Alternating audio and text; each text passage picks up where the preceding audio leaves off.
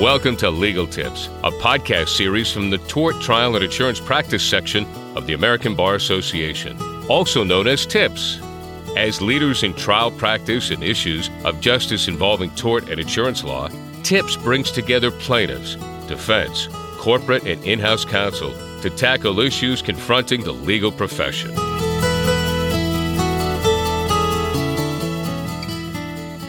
Welcome to Legal Tips. I'm Randy Alamant, TIPS 2008-2009 Financial Officer and today's host. Legal Tips is designed to present you with a balanced discussion of thought-provoking issues and suggest creative approaches and solutions to problems that arise in the practice of tort and insurance law. The fiscal soundness of any project is a component of its success. In today's episode, you will hear my co-host Jill Mariani interview Florida Trust and Estates attorney Peggy Hoyt about how to adequately fund a pet trust that will provide for the care of your companion animals for the remainder of their lives.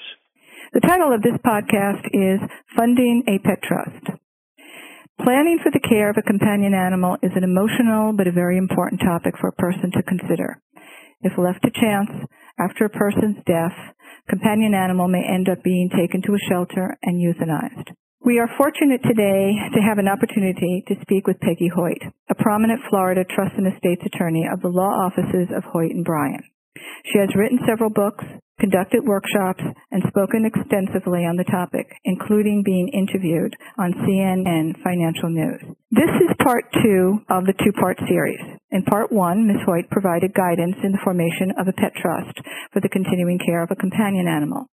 Today, Ms. Hoyt will discuss the funding of a pet trust. Welcome back, Peggy. Thank you very much. It's my pleasure to be here. An issue of particular importance is the funding of a pet trust. What can you suggest to our audience about finding adequate resources?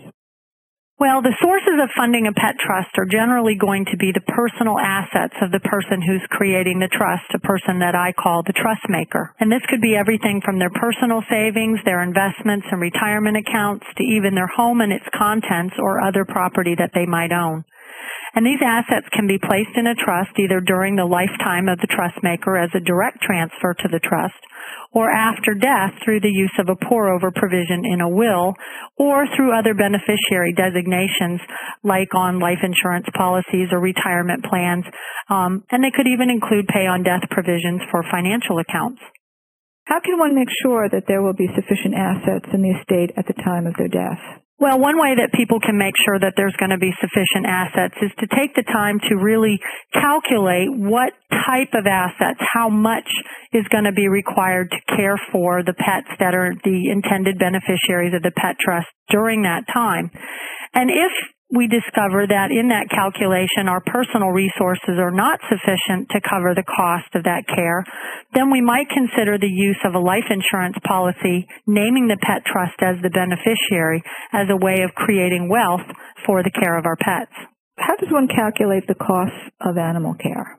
Well, there's a lot of different ways that you could calculate the cost of the care of the pet. One easy way is you can track the money that you spend today for caring for your pets and assume that this is going to be nearly typical for the ongoing care of your pets in the event of your disability or death. Another way is just to approximate the care cost for the type of pet that you have and then extrapolate that amount over a number of years that you think your pet may live. And none of these are an exact science because, as always, emergencies and unexpected care costs can and will arise.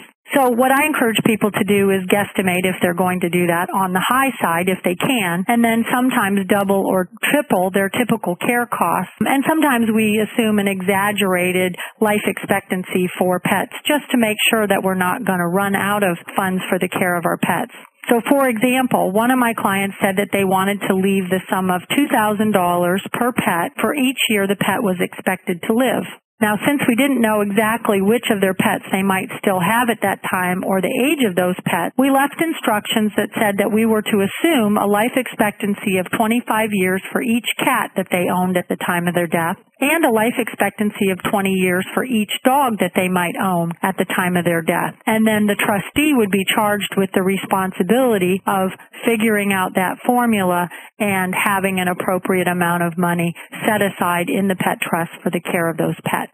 So a companion question to that is, what is a reasonable amount of money to transfer to the pet trust? Well, and I think that's a tricky question because reasonable is reasonable to whom? But I think a reasonable amount of money is an amount which bears a resemblance to the type of pets that are to be provided for, what the pet's relative ages are, and the type of care that the trust maker wants provided for those pets.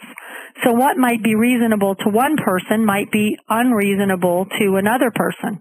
Just between myself and my next door neighbor, we take very different care of our animals so that I might spend X number of dollars and she might spend X plus Y number of dollars for the care of similar or even the same pets. So the issue that comes up here is the Leona Helmsley argument, where some people have said that leaving $12 million for the care of a dog is excessive. But I think if you look at that $12 million in relation to the overall size of her estate and the type of care that she wanted for her pet, it might not be an unreasonable amount.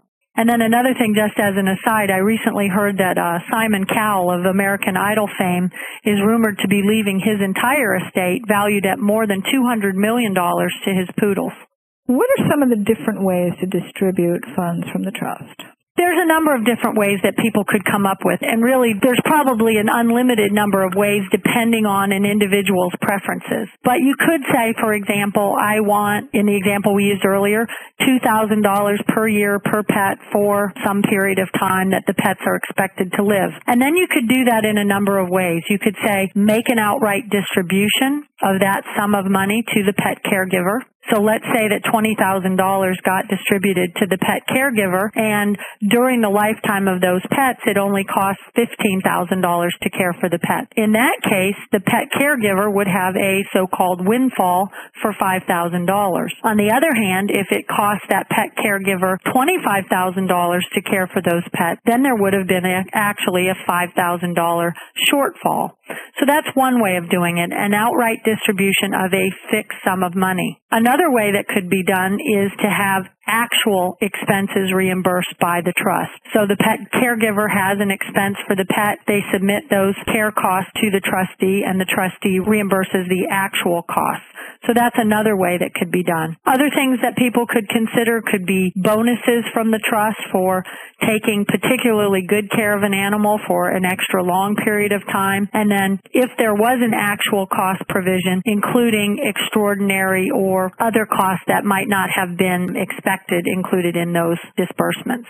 Now, is there any way that a client can prevent the pet trust from running out of funds before the companion animal dies? Well, the best way that they can prevent that is to do the calculations that we talked about. Exaggerate the life expectancies of their pets, exaggerate the actual care costs, and then make sure, really make more than sure that there's going to be enough money there to care for the pets. And that's where I really think that it can be important to use a life insurance policy to take care of the animals for the remainder of their lifetime. Because the one thing that would concern me is, let's say that we left pets to an organization and we didn't leave sufficient funds for the care of those pets. My concern would be what would happen to those pets if the funds were dissipated and there were no additional funds to be forthcoming. So I think that you just really have to spend a lot of time thinking about the calculation of how much money it's going to take to care for your pets for their lifetime.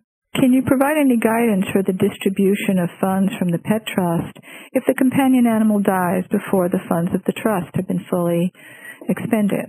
Absolutely. Many clients say, if my pets die prematurely or before all of the assets of the pet trust have been expended, generally they'll want those trust funds redirected, either back to family members or, in many cases, to animal rescue organizations or other charitable organizations that provide benefits for animals. Peggy, what is the average bequest, and what are some of the larger bequests that you have seen in your experience? Probably the average bequest for most of my clients per pet is somewhere between $5,000 and $10,000 for the care of the pets. And generally these pets are being left to family members and they're saying, here's an additional $10,000 for the care of my pets. But I have had clients leave their entire estate, whatever the value of that estate might be, whether it's $200,000 or $2 million.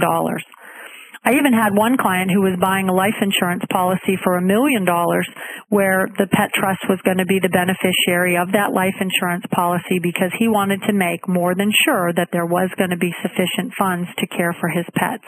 Now, are there specific organizations that stand ready to accept animals that survive their union companion? There are some that are willing to take on the responsibility for long-term or perpetual pet care. One area that's gotten a lot of attention recently is the university systems. And one example I can give is the University of Minnesota College of Veterinary Medicine. They say that they're selling peace of mind. And what they've done is establish what they call the perpetual care program. And what this does is requires a one-time enrollment fee and a bequest of $25,000 from the estate of the pet owner to the college. And the college even says that a life insurance policy could be used to meet this requirement. And they also believe that everybody wins. The pet wins, the pet owner wins, and also the college wins. And I think there are pros and cons to this particular plan, but I think for a person that does not have a readily available pet caregiver, somebody that they can trust to care for their pets, this may be their best option. Are there any organizations that can provide a home for long-lived animals, such as horses and parrots, should they die? There are some that are out there, and they're few and far between, but you're starting to see more people get interested in this idea of perpetual care for pets. So they're cropping up on a pretty regular basis. One of the projects that I'm working on with a colleague now is to compile a directory of these long-term care organizations on a state-by-state basis and on a pet-by-pet basis, those that will take cats, those that will take dogs, those that will take horses or parrots. I do have a client who runs a parrot facility, and for a donation, they are willing to provide lifetime care for parrots. And how does one go about selecting the right long-term care facility? Well, I think it's kind of like choosing a daycare center. You have to visit the facility, and you have to ask lots and lots and lots of questions. And things that people will want to know is how long the organization's been in existence. They'll want to ask for references. They'll want to know what their succession plan is if they can no longer operate their business. They'll want to know what kind of care they're willing to provide for the pet. And they'll want to know whether or not they will actually be providing the care for the pet or whether the pet will be placed in a foster home environment or even in a permanent home environment. And I note that in your book, All My Children Wear Fur Coats, How to Leave a Legacy for Your Pet, you do have a very extensive checklist to evaluate the facilities. I do have a checklist in my book and also at my website, legacyforyourpet.com. Peggy, in closing, do you have any other comments about providing necessary funding for the care of one's companion animals in a pet trust? I think just to reiterate the importance of calculating how much the pets are going to require for their long-term care, for making sure that there are trustees, that there are appropriate pet caregivers, that there's an appropriate animal care panel, and a trust protector if that would also be appropriate for that particular client. But really just thinking about all of the details and leaving nothing to chance. For more information about the Animal Law Committee and today's speaker and the committee's subcommittee on Trusts and Estates, visit www.abanet.org/tips/animal. This is Randy again. I'm a strong advocate of funding our membership to develop solutions to make our legal system better. TIPS has long demonstrated its commitment to providing financial support to its general committees. More recently, in 2007, TIPS created the Enterprise Fund. Its 4-member board has conferred monetary grants for innovative, collaborative, and well-developed proposals that advance the mission, goals, and objectives of TIPS. In fact, the underlying podcast, which is part of a series co-produced by the Animal Law Committee and ABA Publishing, and this Internet radio broadcast are examples of projects funded by the Enterprise Fund. The Enterprise Fund also provided monies for a video being produced by the TIPS Committee on Diversity in the Profession called The Diversity Factor, capturing the competitive advantage that focuses on business models for diversity. Each year since 2005, the TIPS Leadership Academy receives 25 highly qualified and diverse candidates for training in leadership, for which the section makes a significant financial commitment. Join TIPS and become a part of our exciting projects. Thanks for listening to this edition of Legal Tips. We hope you'll listen to the rest of this special series brought to you by the Tort, Trial, and Insurance Practice section of the American Bar Association. Legal Tips is produced by the broadcast professionals at Legal Talk Network.